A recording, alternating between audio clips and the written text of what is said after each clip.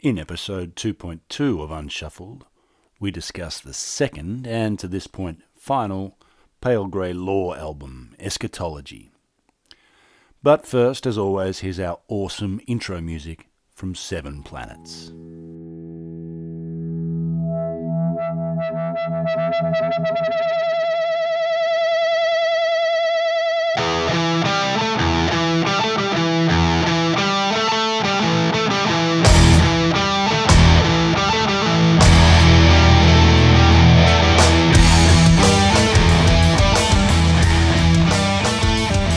Scotty D. Matt, we are back. It has been a long time. It's an ever-changing world in which we live. It sure is. Well, now you've moved on. Yeah, so I'm now on a different continent.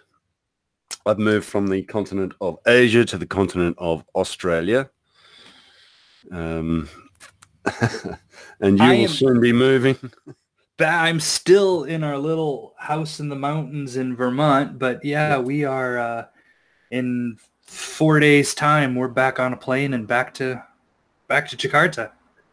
Back to next door to my empty house. Back next door to your empty house. Yeah. Like ships in the night. Just keep passing. Well, so here we are. We have album 2 of Pale Grey Lore ahead of us. For anyone who's forgotten what we're doing at this point. Yep. How could you forget? It's and looking forward to it. And listeners, we actually don't get to speak to each other very often. We sort of catch up during these podcasts as well. So excuse us for catching up on the news. But we will talk about the album at length. Don't worry. So yeah, in changing continents, I have also been through 2 weeks in hotel quarantine. And now, and I've gone from 29, 30, 31 degrees every day to the depths of a southern Australian winter, which, I mean, you would scoff when I say the depths of winter. It's nothing compared to those mountains you're in, but it's still damn cold after not having seen a winter for 3 years. Especially when I decided to walk home from a friend's house at 3 a.m. last night. Oh, jeez. Around the lake. Yeah, it was cold. I think last time we talked, we were just getting ready to pack up the kids in the car and drive to Iowa. Yeah, and I haven't heard about that. Yeah, and we did. So Vermont, New York, Pennsylvania, everybody's doing what they should do, being wearing the masks and keeping socially distant and whatnot. Once we crossed that border from Pennsylvania into Ohio, and then from Ohio onwards, it just became like a lawless no man's land.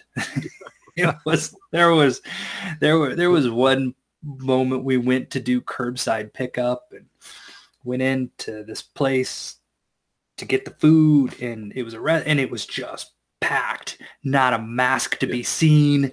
Everybody just sort of crammed together in this little place, eating and drinking as if nothing was going on. It was alarming. It was alarming. And when we drove back, it was just sort of, we were kind of hauling through to get to Pennsylvania and get back to where there felt like some semblance of protection. It was right. And then shortly after we got back, we learned that several of those states are being shut down to several other states in the U.S. It's a thing out here. Yeah, well, it's a thing here as well.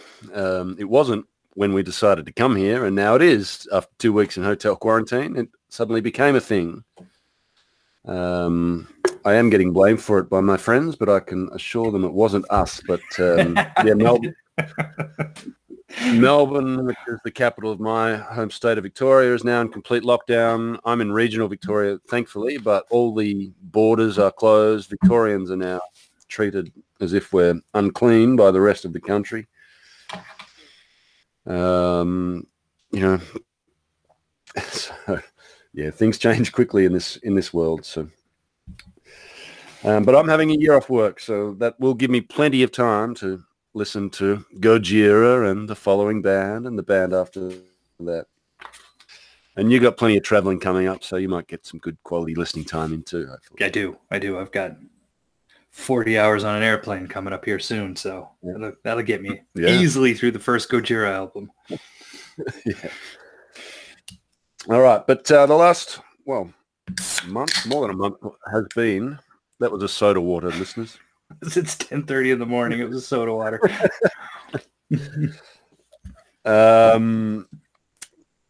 Listen, we are Unshuffled, as you know. I mean, you're listening to us, so you know who we are.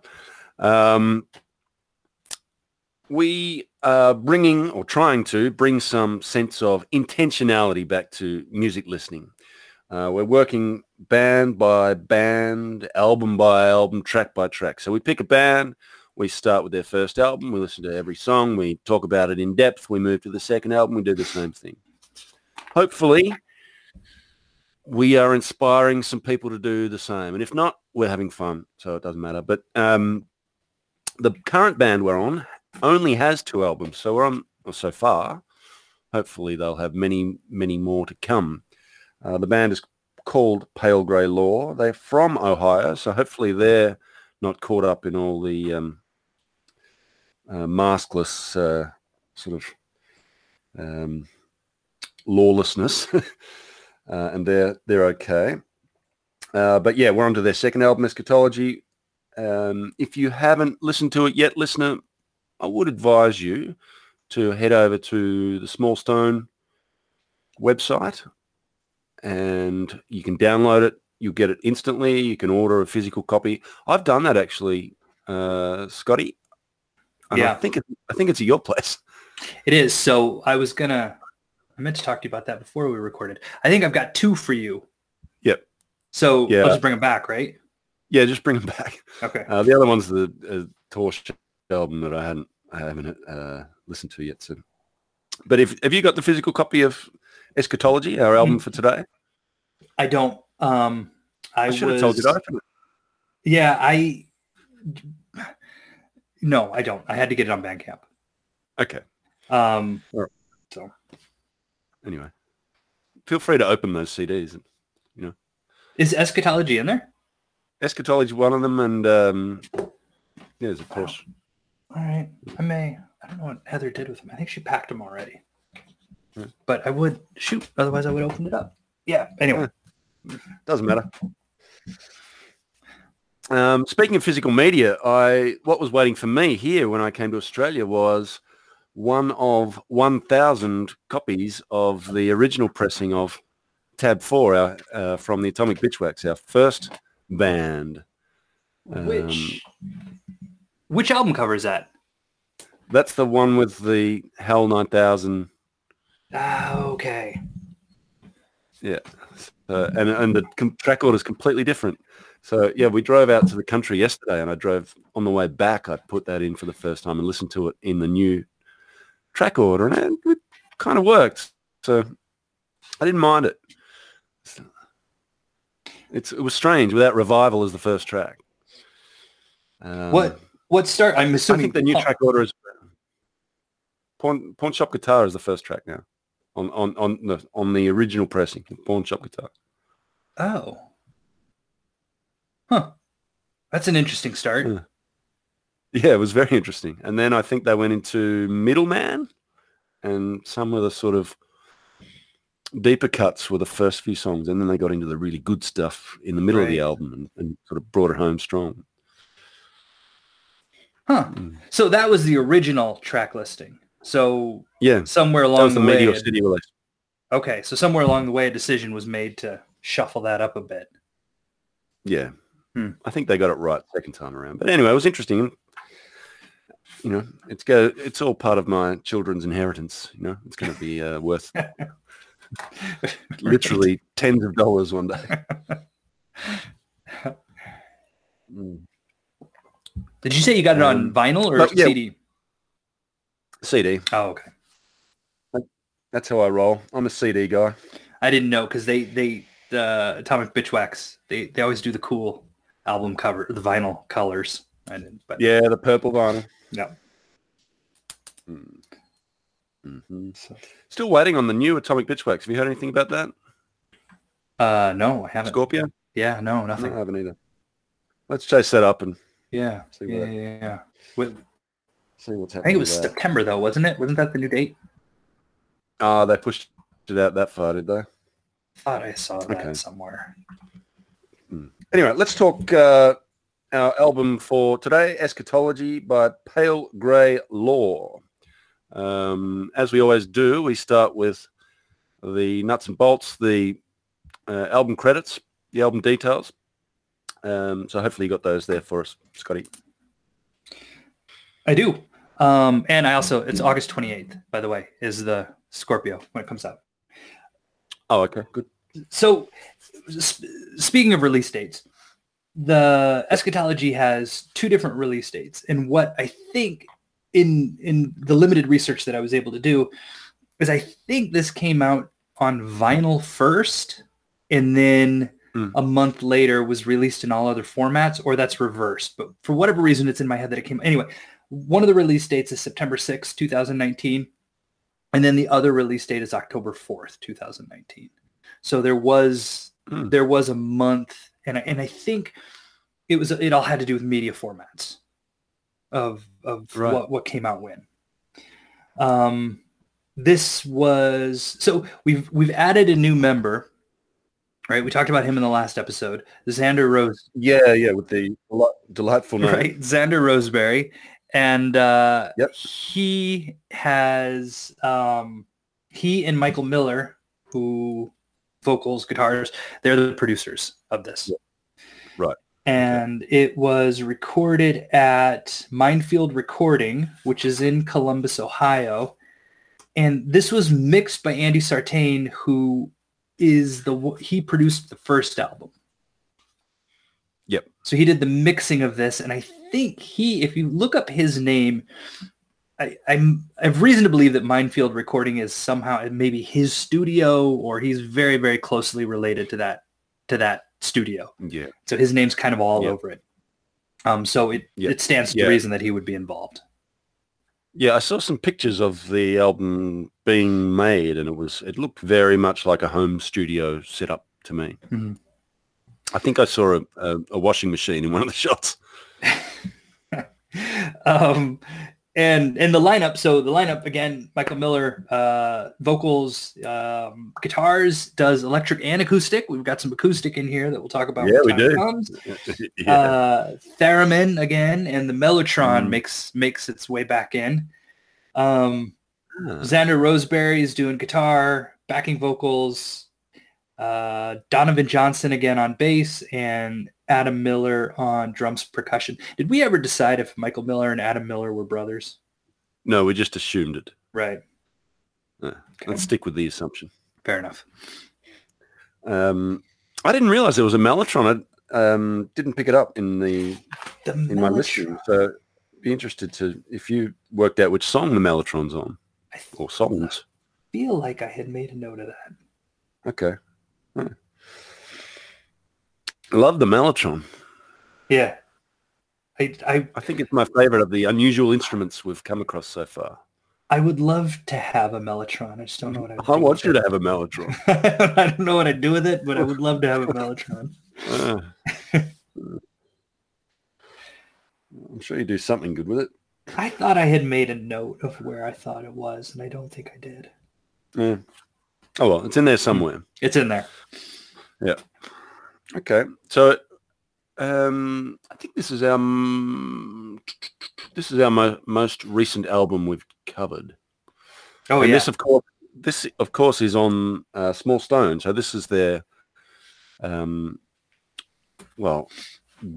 very good label. I was going to call them a major label. I'm not sure they're in that category, but they're a really good label, and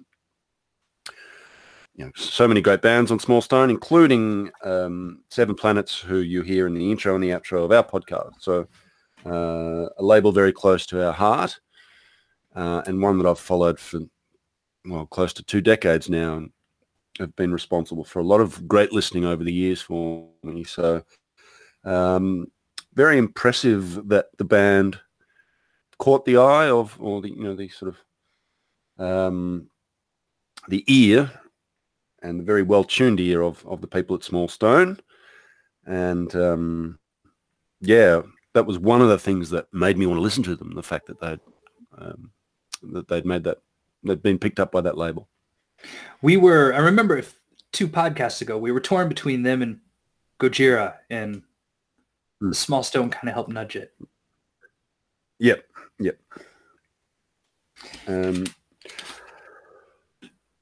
And they were, they have been, from Columbus, Ohio, as we discussed last podcast,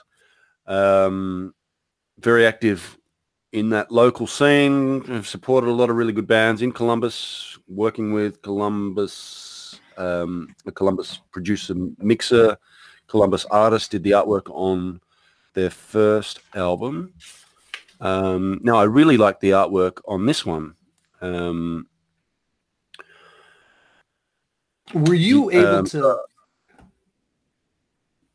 So the artist was Adam Eckley, but I couldn't. Were you able to find more on what he's done? I was not. No.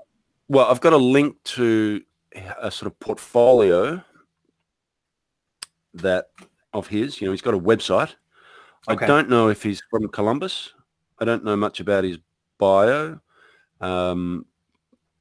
But he does have there's a great mix of some T-shirt stuff. He does illustrations. There's some gig posters. He also does some sculptures and some really interesting art there. So have a look, listener, at the really cool artwork and click through to this Adam Eckley guy, because he's got some really nice other work that he does.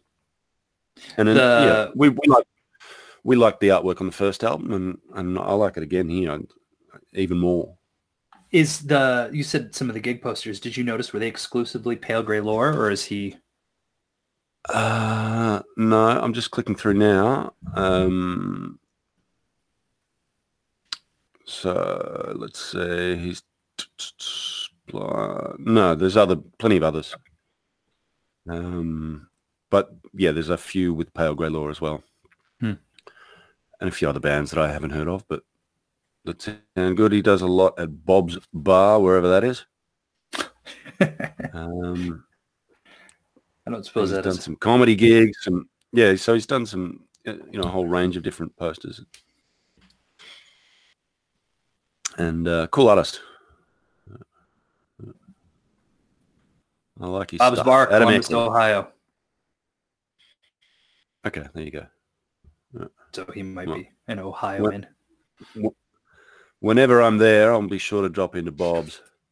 Hopefully Bob's doing okay. I don't know if they're open at the moment.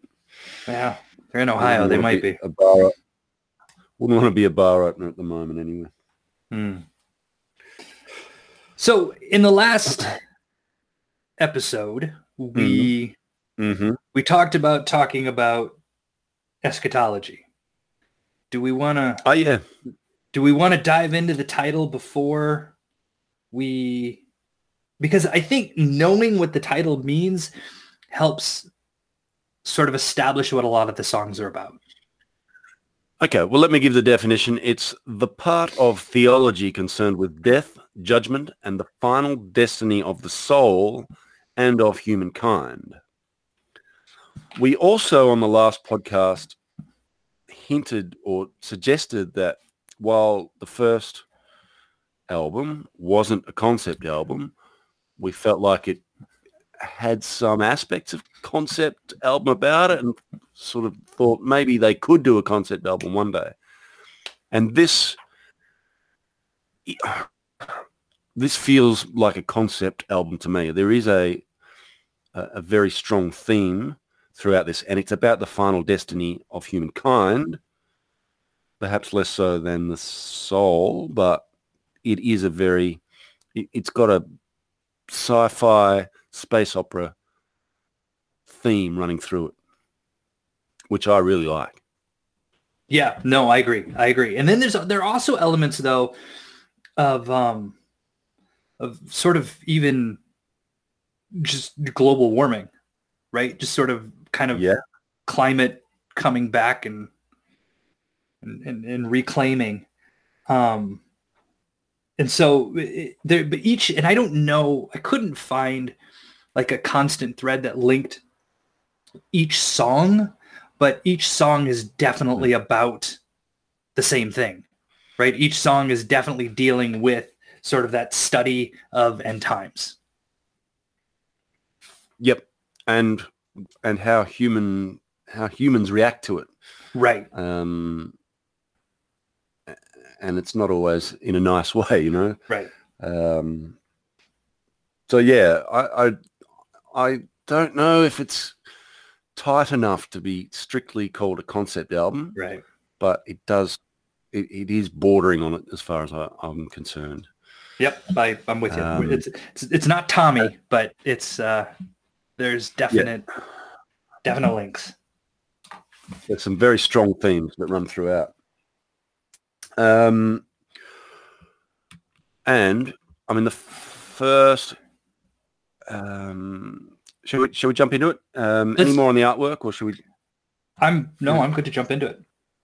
I will say before we jump into it, we did ask last time whether or not the last album qualified as doom. I do think this one's doomier than the last one. So I do think they've nudged themselves closer to earning that sort of that doomy.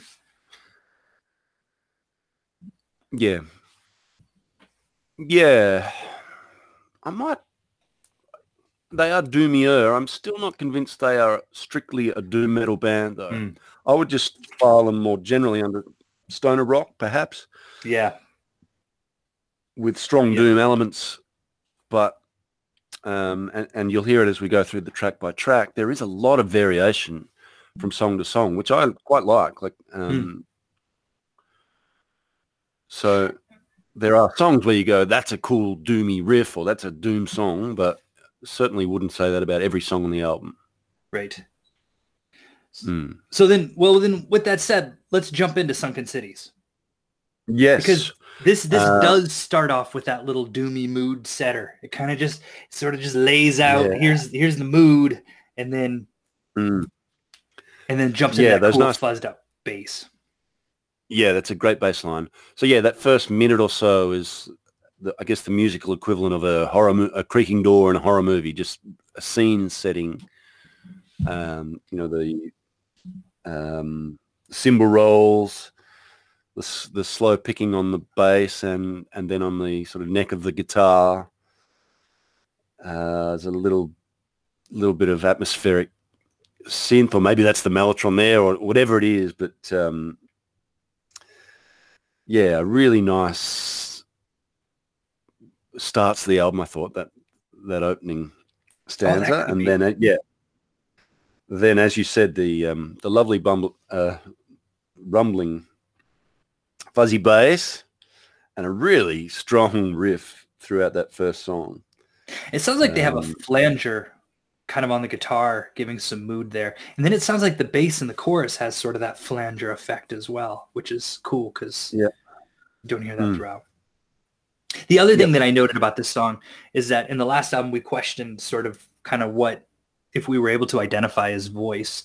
And I do feel like, yes, I do feel like it's there. We now, this is how Michael Miller sings, and it kind of jumps off from here. Yeah. And I really like the vocals on this track. I like the lyrics. This is a story of humanity living below the surface of an unlivable planet. If we don't starve, we'll surely freeze or else succumb to some disease. It got me thinking about what diseases they might succumb to. And I imagine rickets would be high on the list if you're living under the surface of the earth. And I my mind went to lots of places. I love science fiction. I was thinking if they live under the surface of the earth, they probably should utilize the sort of geothermal heating of the earth to stop themselves freezing. But maybe they just had to leave so quickly that they weren't able to tap into that, or didn't have the expertise. And I think there is a song later on where they talk about how they've lost their technology. But yeah, it got me. There's a really good science fiction plot in this song, and you know, combined with a few others, there's a really good film in here somewhere as well as a really good album. And there's, towards the end of this song, they don't really do solos, guitar solos. They're not a solo band. They're not a show-offy guitar band. They weren't on the first album, and they're not here. But it's about as close as they get to a solo with a little musical interlude at least, and a solo-y bit, which I quite liked as well. Yeah, they do with the solos. A lot of their solos are sort of outgoing, kind of, and they're ending the song on the solo more often than not. Yeah. Mm. Speaking of which, you were talking. I was reading a book actually at the time that while we were doing this called "The Deep" by River Solomon, which is right. It's a novella, and it's about a society that is living underwater. It's more driven by it's a reflection of racial relations in the United States more than what's happening here, but it is tapping into sort of that ideas of how sort of we adapt to survive. Yeah. Yep. Sounds good. And there's a lot of cool food for thought in this album. I like the fact that they're just boldly embracing some cool sci-fi concepts and running with them. And overall, yeah, I really like that first song. I found myself, not quite punching the sky, but not far off a few times, particularly with that first song. It's close to my favorite.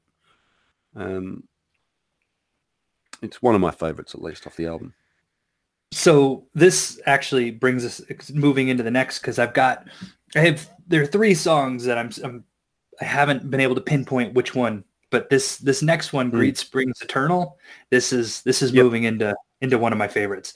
And the first thing that got me on this were the drums, right? It's got a cool groove. Yeah. This is definitely, here we're moving into stoner rock. Absolutely. I do like the melody, but the drums on this track I felt definitely more present and better mixed than on the last one. Mm-hmm. So for me, what I noticed switching from the doom to the stoner was the change in the cymbals. So this is the closed hi-hats as opposed to the splashy cymbals on the doomier stuff. I thought of Queens of the Stone Age when on this and a couple of other tracks where it has that stoner groove through it. Also, not only in the drums, but there's also a noodling sound, a noodling sort of guitar bit through the chorus here that reminded me of some of Josh Homme's, style. Right. So, that first track is the first track is heavily atmospheric. This one kind of starts to get more into kind of just a groove. Yep. Yeah, and a cool groove too. Mm-hmm. Yeah. So was this your favorite, or one of your favorites? It's one of the favorites. I'll narrow it down by the end of this conversation. All right. Great song title too. Yeah, it is. Greed Springs Eternal. And so that's one of the other themes on the album, is the inequality and the sort of splintering of humanity into the haves and have-nots and the survivors and the others. So, really cool. Food for thought again. The next one moving into the next one is more of one of those, I guess if we were to call it an atmosphere piece, is Before the Fall. And in this one now, we just kind of, what it does is it picks up on the fuzz from the last track, right? So it still starts out fuzzed out, but we go back into kind of these more minor chords. And I think that the theremin comes into play here and just sort of kind of lays out the, sort of sets up the mood again. Brings it back to kind of that. Yeah, so that's the... this was the sort of Howling Winds, Yeah. Desolate Earth, which I think they did a little bit of that on the first album as well. Yeah, so here we're back to the open cymbals, the doomy riff, and ashes falling like rain. Great imagery, and a really, I think this is probably the heaviest they've sounded to this point. This song, I thought, cool heavy song. I like doom, and this was good. Right. All right, so I've made up my mind. It's track 4. That is Regicide. This is my favorite. Oh, okay. Here's why. Yeah. How many fun little dance numbers about killing kings are there out there? Not many. It's got this, the cool little guitar solo again to take us out, but it's just this dancey little groove about killing kings, and then and I like what I also like about this song. There's that little breakdown in the middle of the song, just to kind of for our smoker friends, right? So while you're out there dancing, kind of give everybody a chance to catch their breath, and then they fire back into it again. So I thought that was considerate as well. I think this might be my favorite song, actually. Yeah, I do like the shuffling rhythm here. It is a good dance song, as you said, surprisingly. And there's a bit of theremin there. There is a heavier riff in there, later on, and a cool dirgy guitar solo. I thought it perhaps ended a little abruptly, but yeah, I made a note here, and I like paraphrasing people. Here I'm paraphrasing Dirty Harry Callahan. A band's got to know their limitations, and I think one of the things I like about this band is that they do know their limitations and work well within those. Mm-hmm. I've never at any point listening to this band thought, wow, that's the greatest bit of guitar playing I've ever heard, or that drumming was amazing. But what they do so well is combine the elements that they can access into really good songs. And, I mean that to be a compliment. They know what they bring, and they combine it really well. And this is a good example of that. And it was perhaps a little more Game of Thrones than sort of Asimov, but I still liked it. Well, so this now brings us to Waiting for the Dawn. Yeah. Wow. So it's always track 5, isn't it? Track 5 is always that acoustic. That's when the ballad comes into play. The end of side 1. Yep. And that's, it's sort of, it kind of, it is. I was going to, when I talked about track 5 and track 6, I sort of looked at them as end of side 1 and beginning of side 2. And this is sort of that kind of bringing us all down, bringing us all back down, bringing it back into the mood, and continuing, I guess, that theme of end times. Yeah. I mean, it is bold. I mean, I admire them for putting this on here.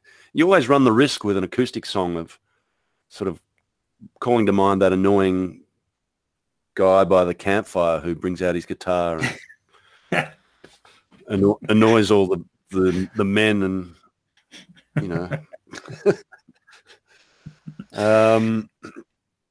but they managed to avoid that. It's got simple chords, a simple song structure. It's good though. I liked it. It's kind of bleak but hopeful at the same time. Waiting for the dawn. So there is this idea that there is some hope here. We might get there in the end. And I admired it. Was a bold move, but good on them for saying, you know what, let's just do it. Let's just put this acoustic song on there, and who cares? And I think it's good. I enjoyed it. And they're it's certainly not campfire guy. I didn't get that vibe at all. So moving into the Rift, track 6. Yep. what I assume is Yep. side two. Um, Mhm. I like, so Sunken Cities kind of brought us in with this kind of, just sort of this mood builder. And I think that this is a really killer opener for side two. We just go. Mm. Right. I love the drums Yep. and the guitar working together in the intro. Here you can hear the theremin again, and we kind of sort of get back into that. I feel like you can kind of divide this album by which tracks are more groove oriented and which tracks are more atmospheric. And this is definitely, we're now back into sort of this groove oriented. And I looked and I couldn't find, I don't know if Xander Roseberry has anything to do with this, because a lot of these more groove driven songs do sound different than the first album, but there's no way there's just not enough to be able to know, if he brought that to the table or not. Yeah, would be guessing. This is their film clip song, so they do have an official film clip to this. There's a link to that on the show notes, which has some cool retro sci-fi footage that they've dug up from somewhere or other, but it's good fun. It's that, I do agree. This is groovy. This is the Quatsa influence again, that cool. It's a good song. I thought again maybe over too quickly a little bit, perhaps. I made that note on a couple of songs where I thought, oh, another verse would have been nice there, or another just something different, and then a closing bit or something would have been good. But a really good song and a fun film clip if you've got a few minutes to spare. Yeah. And so now moving back, this, by the way, when I had said that I was torn between 3 tracks in the favorites, this was the third. This is my favorite. This is your favorite. Yeah, Void Cursed. Oh, this next one that's coming up is your favorite. Yeah, sorry, not the riff. The next one is. Okay, well then you take this one on. All right. So we're back to the doomy stuff. The detuned riff. We've got a sort of wailing guitar sound layered over the top of this slow doomy riff. I love this sound on this album. Part of the reason I really like the song is I really like the lyrics. So this is space arc stuff, and that's a whole sort of genre of science fiction, the space arc genre, which is the idea that if you want to get to anywhere interesting in the universe, it's going to take a very, very long time, often generations.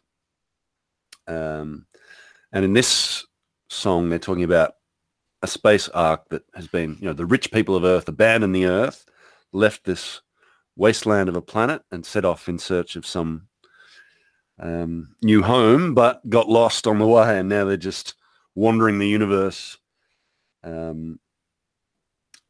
So, really love the lyrics. And this, I certainly didn't ended too quickly with this one. This, I thought, was their most complete song, had a really nice finish. So as a whole, this is not just because it's doomy and I like the lyrics, but also just as a piece of songwriting, I thought this was the best example of a complete composition. That's my favorite. And a cool song title as well, Void Cursed. This, I think, is also one that they still play live. If you look at, I looked at some of their set lists, and this one, I mean, I guess it would. It's off their new album. I shouldn't have said that. Up at Bob's Bar. Right, I shouldn't have been so shocked when I said that. So this is, again, it's sort of that mood setting atmosphere song. This one, there were elements of this that also took me back to the first album. Yeah. So when I was trying to figure out what songs Xander Roseberry had influence over, and again, who knows? I mean, he was the producer. He probably had influence over all of it. But this kind of did feel more Michael Miller style of what I understood from that first album. All right. Then the next one, Silent Command, track 8. This one, so I found myself doing kind of, a little head nod throughout, not quite as dancey as Regicide. But kind of a groove. Found myself moving a little bit. But all of a sudden there's that Beach Boys style choir in the chorus, which at first was disarming, but went back and listened to it, and a bold move. And I like it. I like what they did. I like that they brought that in. I like that they went for it. They worked on that. Yeah, well, they had a couple of those choruses on their debut, so this was the first time we'd heard it on this album. Mm-hmm. It's a beautiful tale of a seductress leading a love-struck young man upstairs, up to the upper levels of a tower, and pushing him off the ledge. It does have a sort of dark fairy tale quality to it, I thought. They called to mind, again, the Queens of the Stone Age album. This was the sort of lullabies to paralyze. Certainly more Game of Thrones than science fiction. And there's been a couple of Game of Thrones moments also with the Regicide, I thought. So right. There's a little bit of a GOT influence at times. But yeah, I enjoyed it. This was good. And the Beach Boys. And the Beach Boys. Dark lullaby with the Beach Boys. Yeah, and a sea shanty overtone. Nice mix. What's the next one? Track 9, Undermined, is that correct? Yep. Go ahead. I didn't really make any notes on this, so I'm interested to hear your thoughts. Well, unfortunately, I didn't either. I think it's that kind of song, right? Yeah, I wrote cool little jammy tune. Yeah, I wrote bit meh filler. Yeah, it's track 9. Yeah, it's always track 9, isn't it? Yeah. So nothing wrong with it, but just didn't stand out among all the other among all the other tracks, especially with coming off the Beach Boys sea shanty. So that brings us to the last track on the album, Eschatology. Yeah, it does. This one, and I would need to go back and pinpoint it again.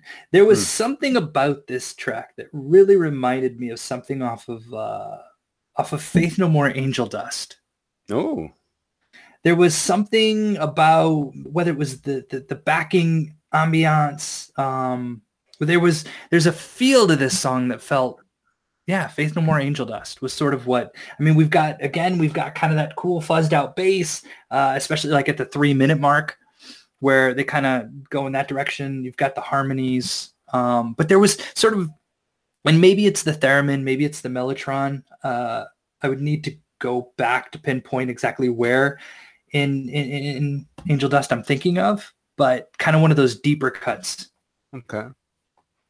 There is a slightly different guitar sound through the verses on this. Mm-hmm. Maybe it's not quite acoustic, but it's somewhere cleaner. In between. Semi-acoustic, I suppose. Yeah.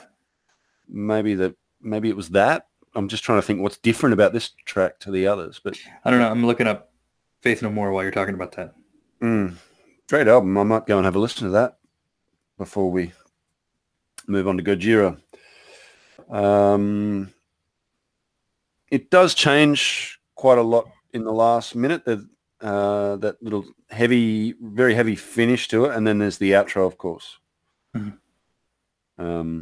Which the outro I thought was a really nice bookend with that atmospheric intro. And this was that, I was crying out for a longer, trippy, tripped out song on the previous album, and we never quite got there up to this point. This, I think, was the closest we got across the two albums to that. Right. To that dream. And I thought this was a really nice way to finish the album. Sounds like you agree. Yeah, no, I thought that this was a great end to the album. Yeah. It was it kind of has it brings everything together again. Like I said, it's got the fuzz, but it's got the atmosphere, it's got the harmonies, it's got the groove. It kind of Yep. Yeah, all the elements. Perfect for a title track too. If you think about the fact that it ties everything together. Yeah, I agree. So it sounds like you're pretty positive overall on the album. Yeah, no, absolutely, I am. Yeah, me too. I enjoyed this album. I enjoyed this album more than the first one for sure. Like I definitely, there was a sense of I feel like the songwriting was better. I feel like the lyric writing was better. I feel the production was better. I mean, they clearly had more money to put into it, but I definitely enjoyed this one more than the other one. Yeah, I agree. It's really is what this. I think stoner rock's probably my favorite genre, but I like it when it sort of veers towards the heavier side of the stoner rock spectrum. Mm-hmm. And so I really thought this hit the sweet spot as far as my personal preferences are concerned. A heavy, doomy, but not over the top stoner album. And well done. It's got some, some themes that I could really buy into. If I had to knock half a point off, for me, it's probably the production. I actually preferred the production on the first album. I thought there was a little bit of muddiness at times. And I guess we've been a bit spoilt because by the time the Atomic Bitchwax got to those last couple of albums, they'd really had that clean sound down. Like that was as clean, Gravitron was as beautifully produced an album as I've heard in a long time. So I wouldn't say the production is perfect, but I mean, I think it's well balanced. I can hear every instrument and I like the guitar sound, but there just is a little bit of muddiness. I thought at times, but then, when I was listening to it in the car or, just out and about, that wasn't an issue, but it was just when I had the good headphones going through, the good computer, the high quality files, I thought, it's not quite 100%, but it's not far off. It's not badly produced, but it's not perfect.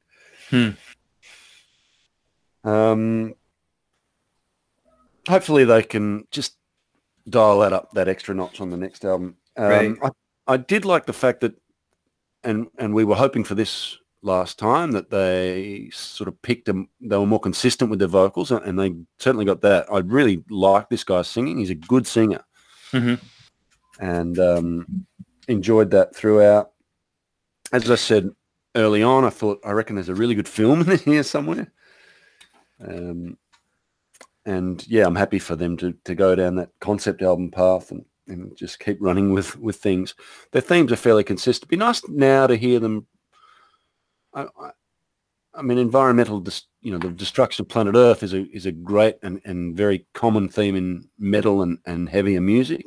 I'd love to hear them perhaps try something more personal on the next album or two and a bit more introspective rather than telling that outward tale of humanity. But let's hear about what's going on inside the human, more about the individual human condition rather than humanity as a whole. But, they can do what they want, but, I would like a little more introspection perhaps in future albums. I get that.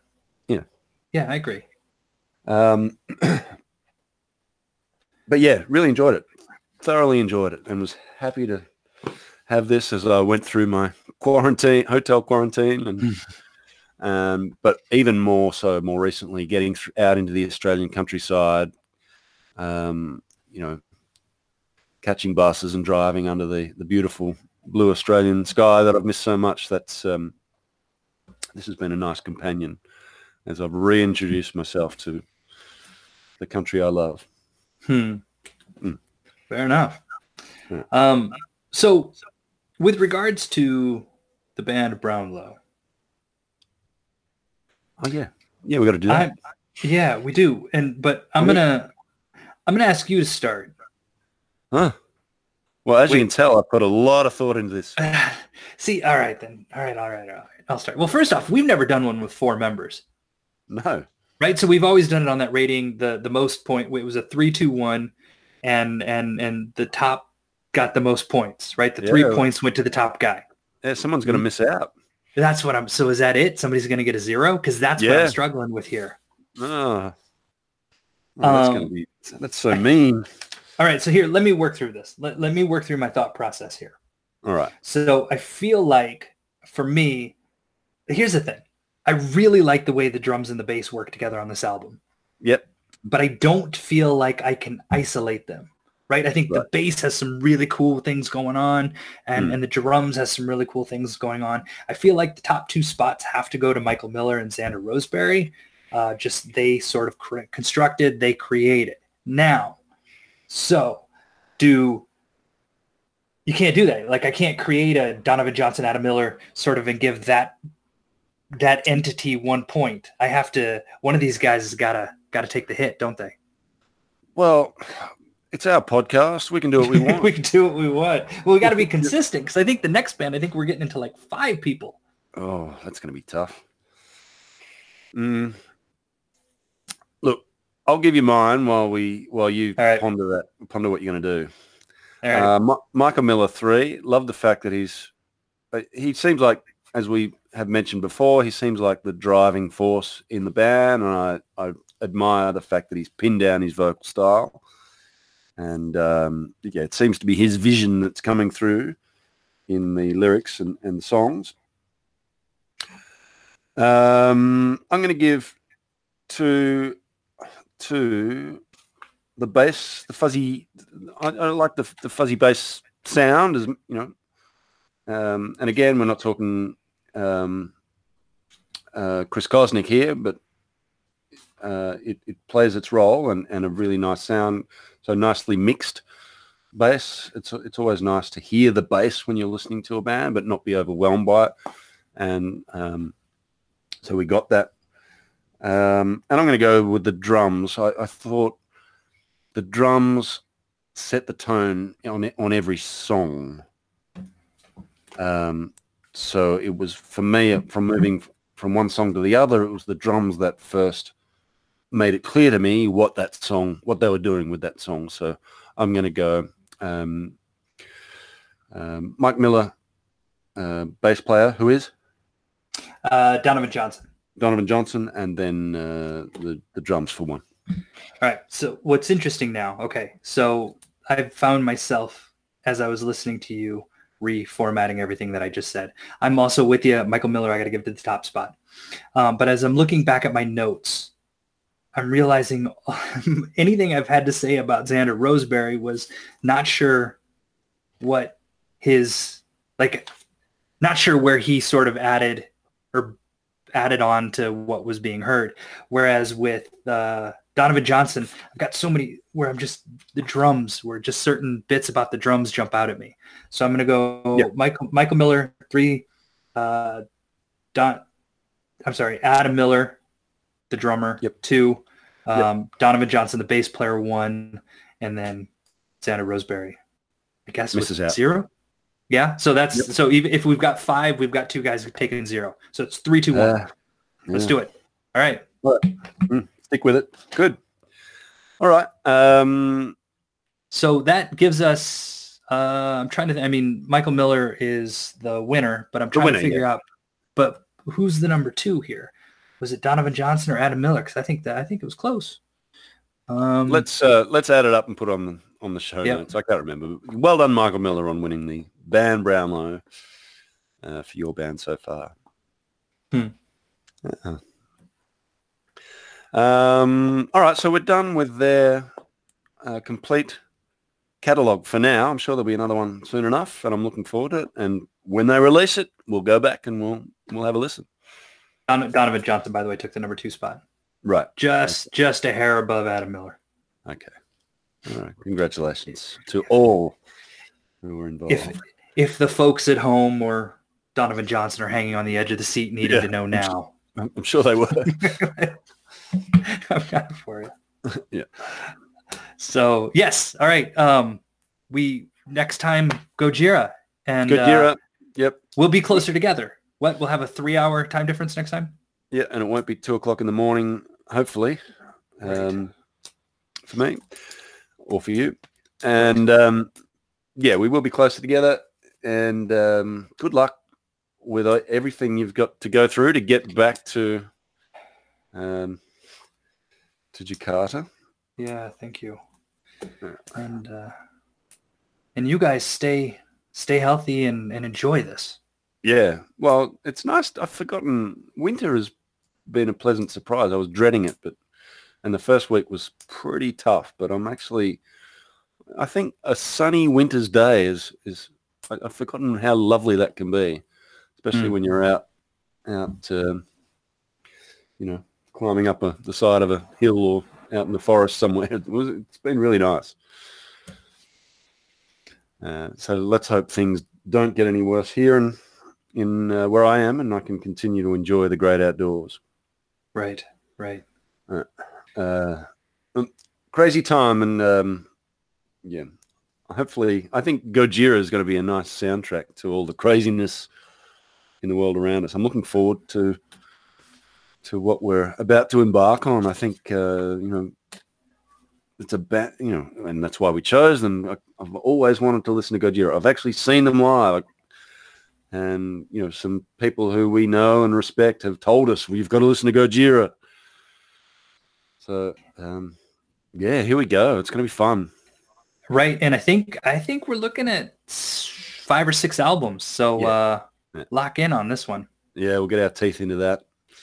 Oh, by the way, just before we sail off here, the Atomic Wax, you can listen to the title track "Scorpio" is now available. Oh, okay, great. I just found that, so I haven't listened to it yet. Okay, found it while we were chatting. All right, check the show notes. We'll put the link in there. Yep. All right. Well, listeners.